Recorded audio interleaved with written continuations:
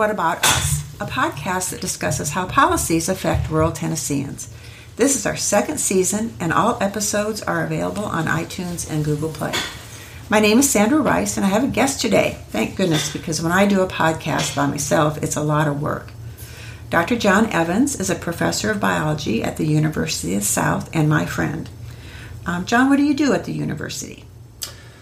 Well, Sandy, first of all, it's great to be here, and I'm glad to participate in your podcast. I am a professor of biology, and I teach courses in ecology and in conservation, and I do research that is ecological in nature. I've done quite a bit of work looking at the fate of our forests and how they've been affected by land use activities, and some of that has been directed toward how land use has affected wetlands in our forests. Okay. And recently I published a paper with some colleagues that focuses on that very topic. Okay.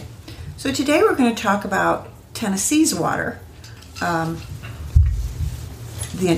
ecological integrity of our lakes, rivers, streams, wetlands, and our policy for the basis of this discussion. We go back to 1972, and that's the Clean Water Act. So this was the first and most significant federal environmental legislation developed to protect and maintain the integrity of the nation's water. An interesting side note was that it was initially vetoed by President Richard Nixon and was overridden by Congress. Its goals were to eliminate the discharge of pollutants into the nation's waters. Goals were to have zero water pollution, prohibit toxic discharge of toxic amounts of pollutants, to achieve water quality levels that were fishable and swimmable, and the timeline was to achieve these things in the 1980s. Agencies to implement the act were the EPA, Environmental Protection Agency, and the Army Corps of Engineers. And this made a big difference in the quality of our waterways. The Clean Water Act was very broad, a little bit confusing, convoluted decision-making process for projects.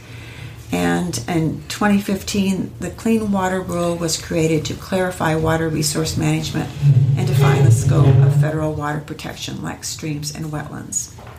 John's going to add a little bit about this process, but I'm just going to continue with a little bit more recent history, and that candidate Donald Trump campaigned against all kinds of government regulations were perceived by him and many others as being bad. And he promised to repeal the Clean Water Rule, not the act. It's a law. That would take congressional intervention.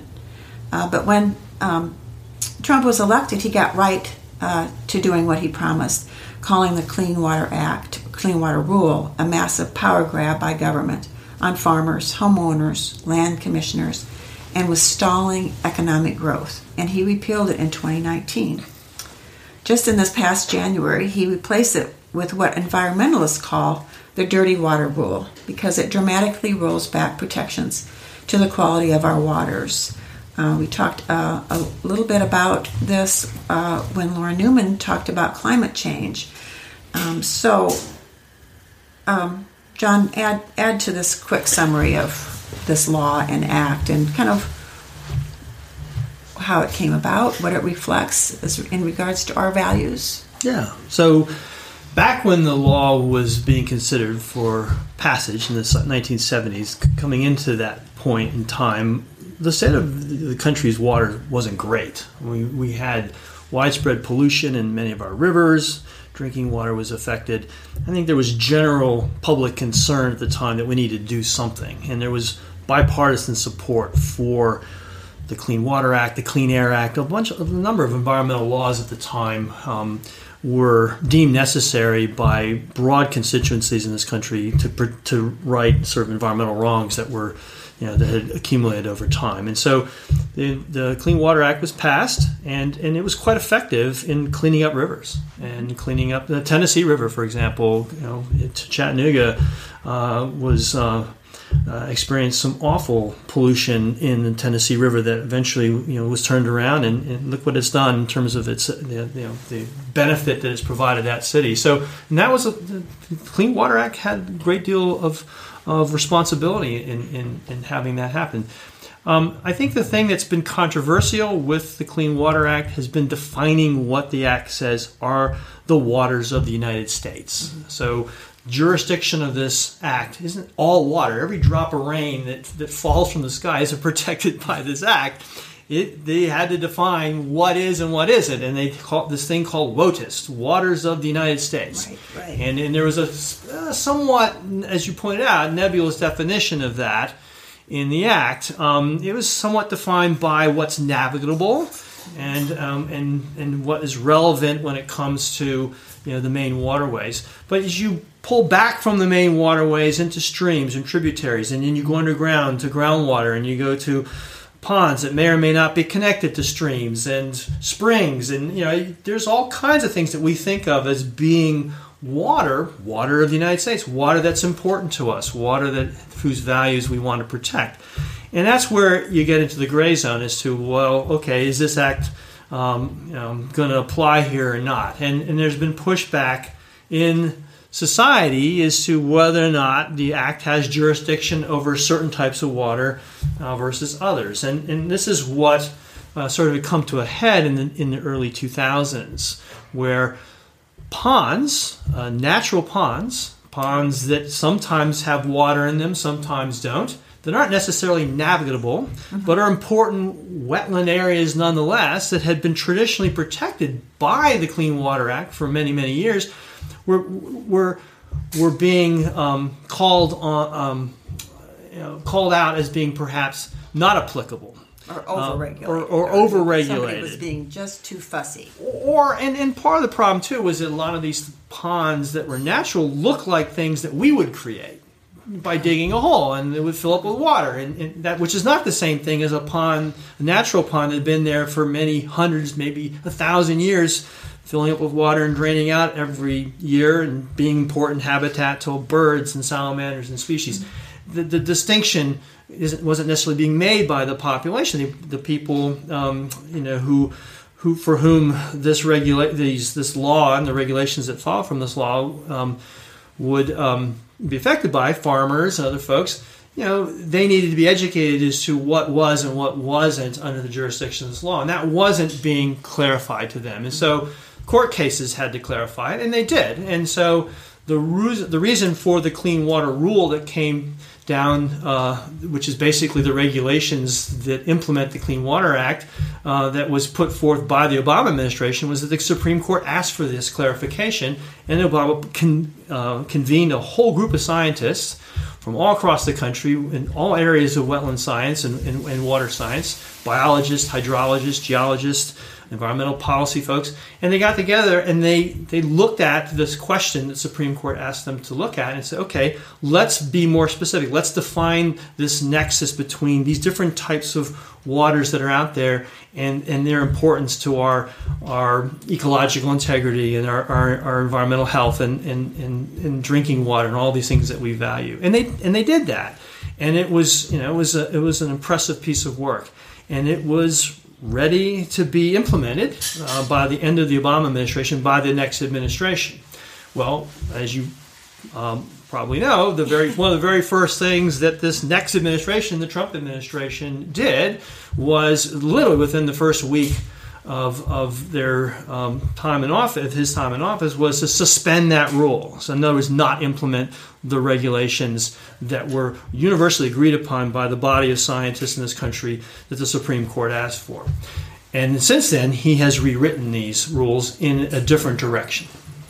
And he's rolled back at least 95 protections of the environment.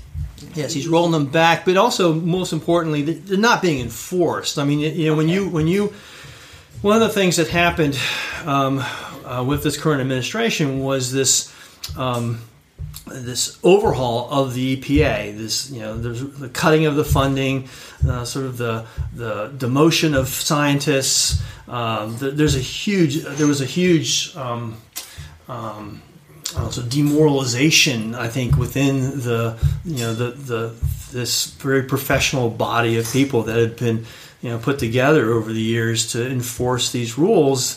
There was, in the sense that their work wasn't valuable anymore, and then more significantly, there was a sense that they were going to have their science overridden by politics. And so a lot of scientists within the EPA retired early. A lot of that collective expertise that we depend upon in society that evolved over time, we lost that because people looked elsewhere because they figured that their jobs weren't valued anymore. They could no longer be effective. And that was, when your intent is not to enforce laws, one of the ways you do it is you take away the enforcers. Right. You lessen the effectiveness of your police force, and your laws aren't going to be enforced. So that's what a lot of what we've been seeing in the last 4 years or 3 years. Has it had an effect on the quality of water, air? I mean, I think whenever you don't enforce rules, there are effects. And I think, the thing about, systems, the Clean Water Act did such a good job cleaning up rivers and streams and preventing pollution from happening that to turn that around quickly, it's not going to happen right away. But it's going to be one instance after another that's going to slowly move us back in a direction where our rivers and our streams are no longer in have the kind of quality that we've come to expect. We can't swim in them anymore. We can't rely on them for drinking water and so forth. And it's it's one of those things that's not going to happen overnight. But that's why we have rules and regulations, is to keep that from happening. And again, if you change those rules or you don't enforce them, you're going to start to see this damage. Okay. Do you believe that corporations will go, yippee, and then just start being major polluters? Well, what's interesting is that, for a lot of the major corporations, they're not necessarily wanting whole-scale change back to something that will allow them to do things that are more environmentally detrimental. Even though it might be in their immediate financial interest to do that, what they've learned is that what's cost-effective for them is to have something in place and to be able to know that it's there from one administration to another. So the people in this country expect there to be laws that and regulations that protect their water and their air. That's now a given in society. Everyone agrees, from corporations across the board, and people across the board, regardless of political party. That's understood. Those values now are entrenched in our society. So this idea that you would then take away that protection, you would think that would be something a lot of corporations would say, yay.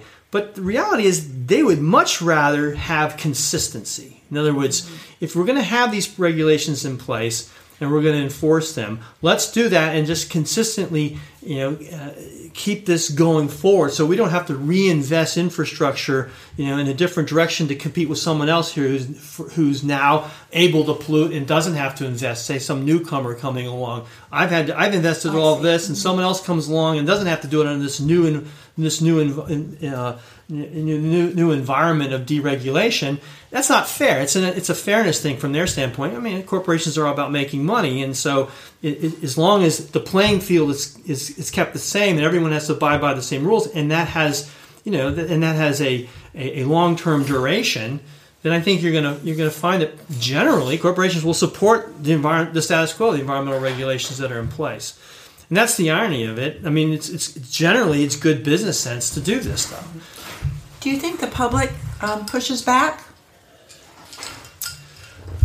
I think you're going to find absolutely the public pushes back, because whenever you have the degradation of the environment, it's most likely going to be perceived in your own backyard, and it's going to be individual places where the water quality has been lowered. You can't swim there anymore. There's something about the drinking water that comes up where people are now concerned. And why didn't you protect this? Why government? This is where you're going to. Why aren't you protecting me, government? Well, that's when you realize that it's regulations. They're not all that bad. Maybe you voted for a candidate who wanted to deregulate, but you didn't recognize that those regulations were the very things that were protecting those values that were so important to you.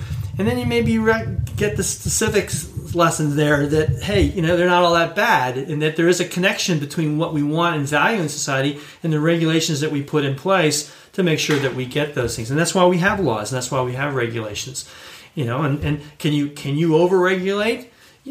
Perhaps. Are we overregulating the environment? I don't think so. Okay. What about your students? What do they think about? Are they going to be, it's their future. Are they going to be big movers and shakers on pushing back and expecting regulations to keep their water safe, their environment safe? Do you see that? Or you're probably stirring them up, aren't you?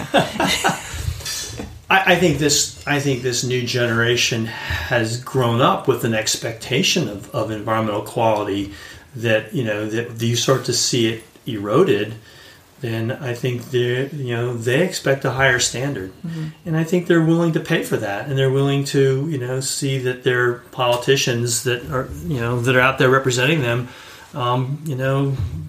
enforce those values or instill those values and laws that protect what it is that they expect. I think there's the older generation have seen a wide variety of change. They've seen both, situations where our rivers were not clean, and now that they are clean. Whereas this generation only knows it one way. Knows that one way. Yeah. I had some friends up from Atlanta that brought their 2 kids in the summertime, and we were going to go out to Lake Cheston, which is that a spring fed or? It's a dammed up stream. Okay. Yeah. Okay. And they, the one little girl asked me, "Is it posted?" And I said, "What?" I didn't know what she meant. What did she mean? Posted. Well, I guess if it was polluted. Yeah, if it was polluted, yeah. Yeah, I said, I was just thinking of no swimming. She said, "No, is it polluted?" I don't know. I go swim in it, and So yeah, that's an example of the kids. We talked a little bit about science, since we're talking about kids and that.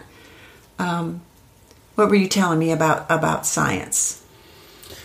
Well, do you remember? Science is good. Science is good. Yeah. I think one of the things about any environmental issue is that there is a core scientific sort of issue at stake there, right? So or a core scientific understanding that underlies that environmental controversy, whether it be climate change, whether it be clean water, clean air. You got to understand the science there, or you're not going to effectively be able to address solutions.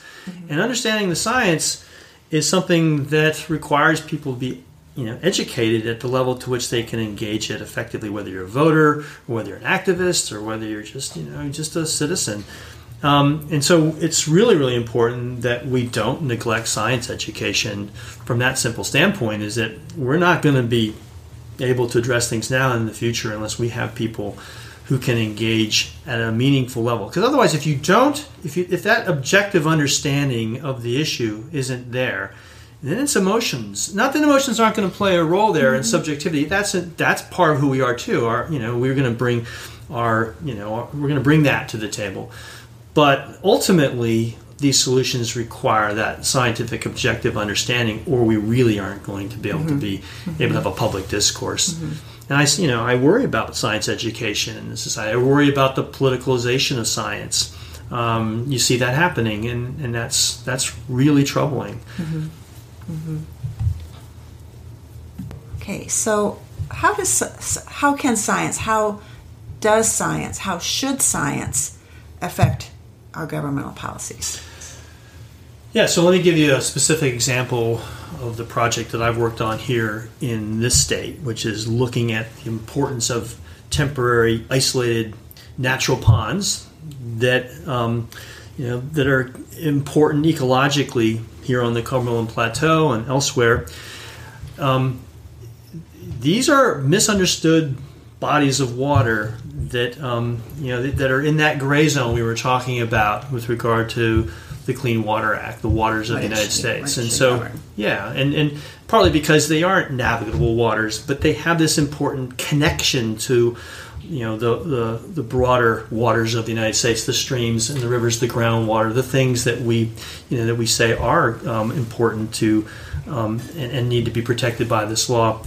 The Clean Water Rule under the Obama administration set out very specific guidelines as to which of these isolated wetlands would fall under the jurisdiction of the Clean Water Act. And in order to fall under the jurisdiction of the Clean Water Act, there had to be a scientific study that showed their value to society. They had to show that they played an important role, and they had to be identified. These ephemeral ponds, they go under the radar screen. They're not apparent to you and I, and they're often, as I said before, very easily confused with things that we create, like farm ponds or cow ponds. So, they're not the big glorious rivers and lakes and streams and things that we think of when we think of water.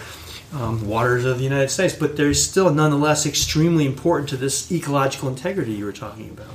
So we did this study knowing that the Obama rule had made very clear what needed to be done in order for a set of wetlands, like these isolated wetlands on the plateau, in order for them to have protection under the Clean Water Act, they needed to be mapped, and so we mapped them. And we did this comprehensive study across the plateau. We looked at aerial imagery, and we found where they were, and we identified their existence. And collectively, then we had an understanding as to what constituted this wetland function as manifest by these individual ponds on the plateau. And we also, in this paper, made it very clear why they were important biologically, hydrologically, and so forth, as was, again, required by the Clean Water Rule in order for them to be under consideration.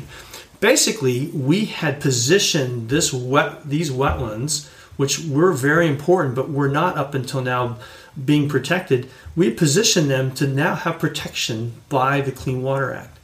And what was unfortunate was when again, if you remember, the Obama rule was really just about to be implemented, and then the change in administration and this rollback and this suspension of the rule meant that these ponds, these ephemeral wetlands that are so important as delineated by our research, got no protection whatsoever by the federal government. And what's unfortunate is that this research, which was done at the University of the South by myself and colleagues, was ignored by our own congressman, who was who was during the Obama administration when the Clean Water Rule was being under consideration. He was holding hearings fighting against it. Mm-hmm. Well, in his own district, science, this important underpinning of policy, was being promulgated by academic institutions in his own district that he was ignoring.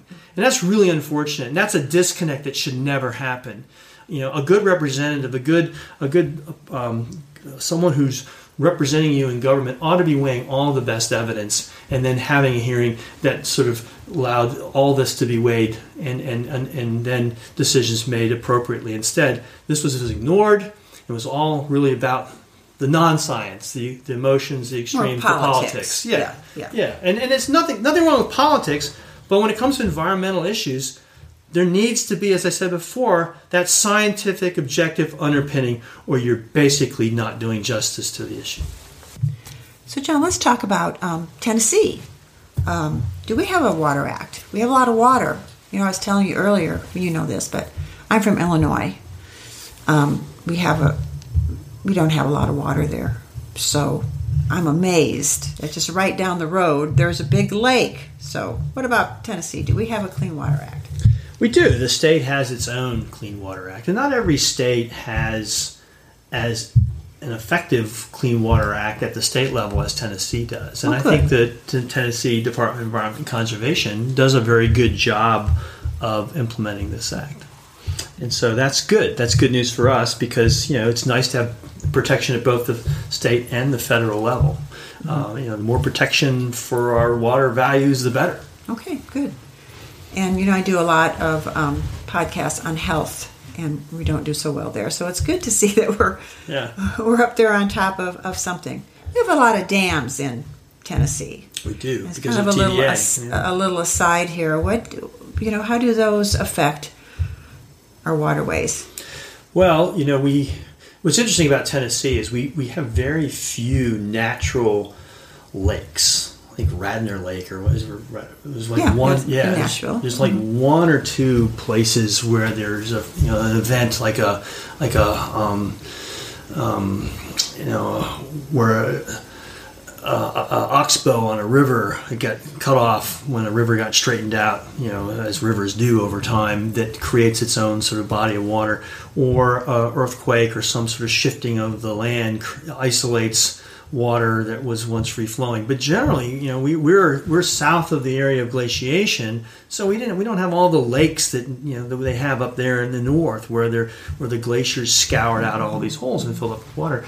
So most of our water is in swamps, it's in marshes, it's in rivers and streams, and so, but people like bodies of water that don't move, right? They like reservoirs, and we need reservoirs if we're going to have hydroelectric power. And so when TVA, when rural electrification occurred back in the 1940s, that was a cheap source of power, was to dam up these rivers. And we had a lot of rivers. The Tennessee River system is extensive and all of its tributaries, and so we dammed up lots and lots of rivers. And in doing that, we had a tremendous effect on the aquatic environment of the state. All the species that depended on that free-flowing water, species like mussels, for example, which live in tributaries of rivers that they got flooded, that required there to be these riffles and these shoals. Mussel shoals is named after not mussels on people, but actually these organisms, right, that need these shoals and of this water flowing over these rocks in order to sustain their populations. And larval mussels cling onto the gills of fish that are free flowing along rivers, and that's how mussels move from one habitat to another. And when you change the ability of species to move along these river systems by putting up dams, you have a tremendous effect on the aquatic environment. A stagnant body of water is very different than a free-flowing body of water. And of course, a barrier to movement is something that physically species have a hard time with. And so we've dammed up much of the river system in Tennessee and changed that aquatic environment. One of the first tests of the Endangered Species Act, was centered around the Little Tennessee River, that's sort of a case in point where we're going to lose a species there because of the changing of the river system with dams.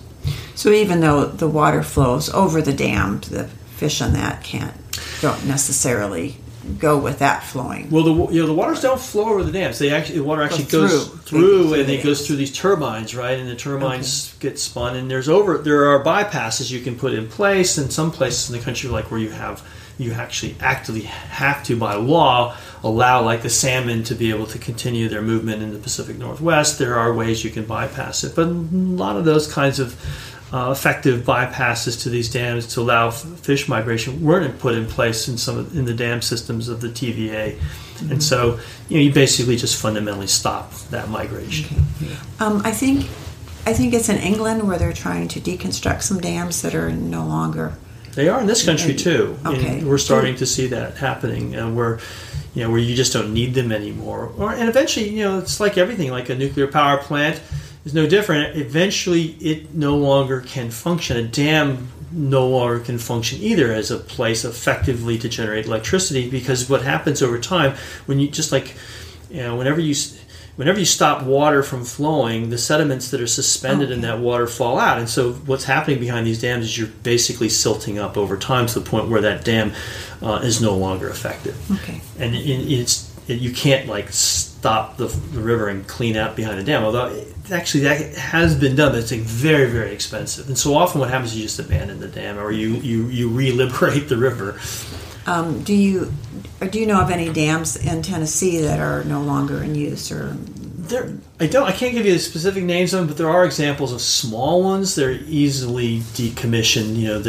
That are not major dams. Okay. It's the major dams that are really hard to decommission. It's a lot of work. It's expensive. And probably that if there's any dams are not being taken out, I'm not sure that we currently have a lot of money for infrastructure. And in fact, I think there's a project for a lock nearby that isn't getting any funding on the initial budget for this year. I read some articles about that. What's sad is a lot of the land that was flooded by these reservoirs. A lot of that land was condemned by the federal government back in the 1940s and 50s when TVA sort of set up this system, and that land. People had no choice. I mean, they had to move out, and then the water got flooded, and then people adjacent to the reservoirs. So there was a lot of development around that because the property values were greatly enhanced by that water being there, and there was quite a bit of inequity in terms of private land values and and sense of place and that sort of thing. Well, I think a lot of people more toward the east. I guess where the river runs, but were trying to farm on that land, and they were really plagued by floods. So they couldn't really farm either, so they were displaced. But nobody likes that. When the dam was built and had to be relocated and leave, even though their farm was not very productive and they were struggling financially, they still didn't want to move, and then the reservoir was built. So. Yeah, typically though, a lot of the floodplains are some of the most agriculturally productive areas. Well, not when they're flooded. Well, but no, typically though, if a little bit higher up. But a little higher. That was probably more expensive land that they. Yeah, I mean, it's the regular flooding along rivers that allows the nutrients to be continually replenished, and that's what makes these areas so fertile. And a lot of some of the best farmland in Tennessee is underneath reservoirs. Okay. All right. Well, too bad. Yeah. All gone. and habitat too. You think about it. I mean, that was pretty special habitat. Those river corridors. That basically are under these reservoirs. They don't exist anymore. The natural habitat. We tend to think when we look out at these reservoirs that they've always been there. But because they've been there for a long, long time. But that that land behind those dams was not water. It was not covered with water. It was covered with forest. And then, it had its own unique set of species that were associated with it that are no longer there. A lot of archaeological sites were present along those rivers as well that got flooded, and we didn't have the expertise or the extensive understanding that we do now of the value that these historic and prehistoric sites play, and we didn't have the laws in place necessarily to see that they got recognized for what they were and their value. Well, we've talked a lot about water, and so I like to do a little action plan so that people that have listened to the podcast and are interested in some of the things that we've been talking about can take it a little bit step further. And I think the biggest thing that kind of stands out to me as far as an action plan has to do with science and not being afraid of it, not feeling like you're too old to understand it, to not bypass news items and discussions about science. What do you think the best way to catch up with it if you've kind of been... I don't know. We said different agencies try to kind of hoodwink the public by making them believe things that maybe don't have a good basis or political or for their own special interests. How can we kind of prevent that? Well, I think it's most important that you're aware of what's happening in your immediate community when it comes to water issues, and that if there are concerns that you have or others have about what's happening to water, whether it be groundwater, whether it be your lakes or streams, that you understand the issues that are at play and the science that's behind it. And there are people at universities and at the state government, Tennessee Department of Conservation, that can help you to understand what those issues are. And then it's important that you take the next step and do something. Where that something is depends on the issue at play. So if it's you want to see a state law enforced or state regulation enforced, connect to the appropriate folks. Maybe it's a local issue. Maybe it's a zoning issue that really is at issue there. And maybe it's something at the federal level. You're gonna have to figure out, where the jurisdiction is that's relevant to the concern that you have, and then it's important that you let your voice be heard, and that whether that's at a hearing, whether that's writing or visiting the offices of the folks who are entrusted with implementing the regulations that you're hoping should be being put into place to protect those values.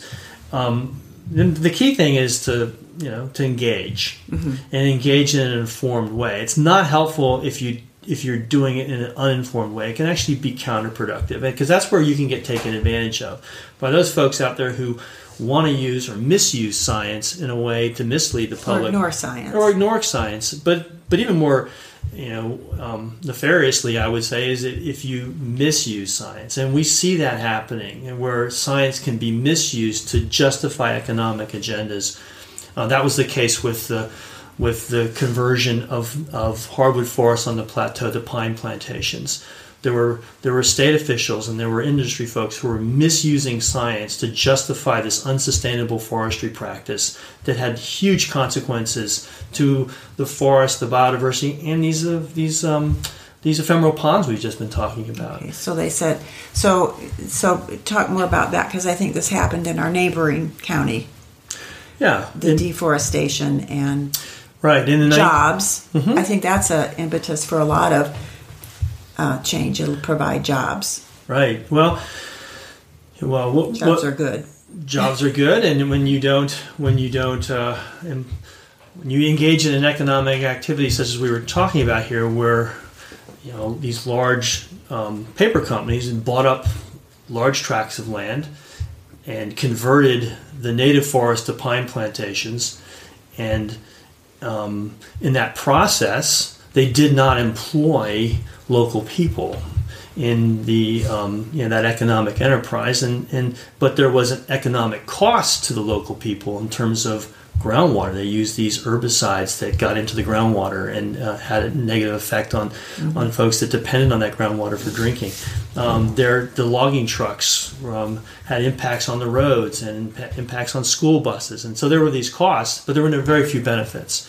In fact, the long-term ecological costs of this conversion of our native forests and all the rich biodiversity that was inherent in that, and in the values that people benefited, whether it be hunting or whether it be the long-term economic benefit of the hardwood products that come from these forests, all that was lost when you convert this to a temporary, essentially a agroforestry kind of enterprise that didn't have a long period of time in which it was engaged in. These timber companies left, and then left any jobs, and left, and never really employed too many folks in the first place, but left the condition of the landscape that much devalued, because there was only, you lost the values that were inherent in the forest, and now you're stuck with these abandoned pine plantations.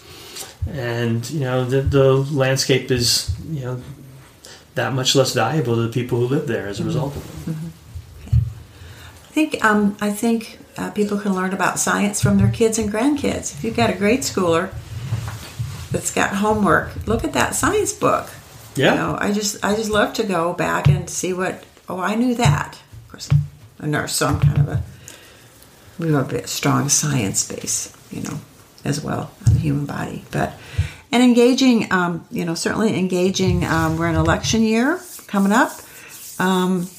Unfortunately, a lot of folks don't visit us in rural Tennessee, but if you catch somebody going by, a Senate candidate, we're trying to replace Senator Lamar Alexander's seat, and we have all congressmen. They're reelected every 2 years. They should be passing through and ask them about their commitment to the environment.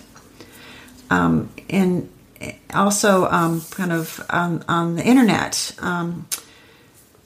I looked up a couple of organizations that there's actually River Cleanup, Keep the Tennessee River Beautiful.org, and Hands on Nashville, HON.org, that actually go and clean up the rivers if you have the wherewithal to do that.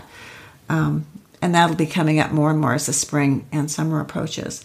But I noticed the Tennessee Riverkeeper.org as an excellent website. There's a membership form that you can be alerted about news items. You can also take actions like reporting polluters or reporting, if you see a river or stream or pond and you wonder if it's being misused or polluted, there's a reporting mechanism for that. It just looked like they had a lot of things of interest. Protects the Tennessee and the Cumberland rivers. Can you think of anything else? Well, I think we just want to point back to what you're saying about contacting your congressmen and senators. I think, what you're going to hear is from any congressman or senator, no matter what their voting record is that they're going to say they're for a clean environment, that they support the environment, because that is what the public expects. The devil's in the details, right? What's their voting record? Did they vote against this or that amendment to a law that would have weakened environmental regulations? Did they support the kinds of things that these organizations may be lobbying for? I mean, what is it that they're actually doing? Not so much what they're saying, but what are they doing in terms of their track record as legislators? And that requires some, a little bit of a deep dive, and a little bit of a more comprehensive understanding to really get a sense of whether or not they're representing your values. That if you really do care about the environment. But it's important because it's so easy for them just to give you platitudes and just to say, because again, they're not going to tell you, oh, I don't support the environment. No one is going to do that. No one. And maybe once upon a time they would have, but not anymore. You're exactly right, and that's where we talk a lot about critical thinking skills to go a little bit deeper, and there are ways to find out what their voting record is an issue. And that's what these organizations are really good at. They do. And another one is the Sierra Club, I think, is and at the national level, Natural Resource Defense Council. You've got the Environmental Defense Fund. There's a lot of organizations at the national, international level, as well as at the local level, like the River Keepers, that you can go to who really are got their finger on the pulse of this detail that I'm talking about, and it'll help you to be better informed as an individual, as a voter, and as a concerned citizen. And they want to help you. Yeah. And they will make it easy for you to take action. Absolutely. I haven't explored these as much, but I always refer to the Tennessee Justice Center, and they will send you emails. They will let you know the issues. I'm sure these groups do it too. Click here, say this, write this, and give you all kinds of guidelines. So it is a deep dive. You have to be interested in it, but these organizations help you so that the dive is not as time consuming. That's right. I guess that's right. And with the web, so much is on the web now in terms of resources, just a couple of clicks away, and they'll help you find it, but you can find it as well. It just makes it so much more easy for citizens who are concerned about issues to get informed pretty quickly. Yeah, you just have to do it. And you can have the kids help you with the websites too. Okay, I've just been waiting to say this. I think we're finished. We're going to wrap it up. I've been waiting to say this since the beginning. Everyone lives downstream. Absolutely. Thanks for listening to What About Us. Bye-bye. And thank you so much, John, for doing this. You're welcome. Thank you for having me.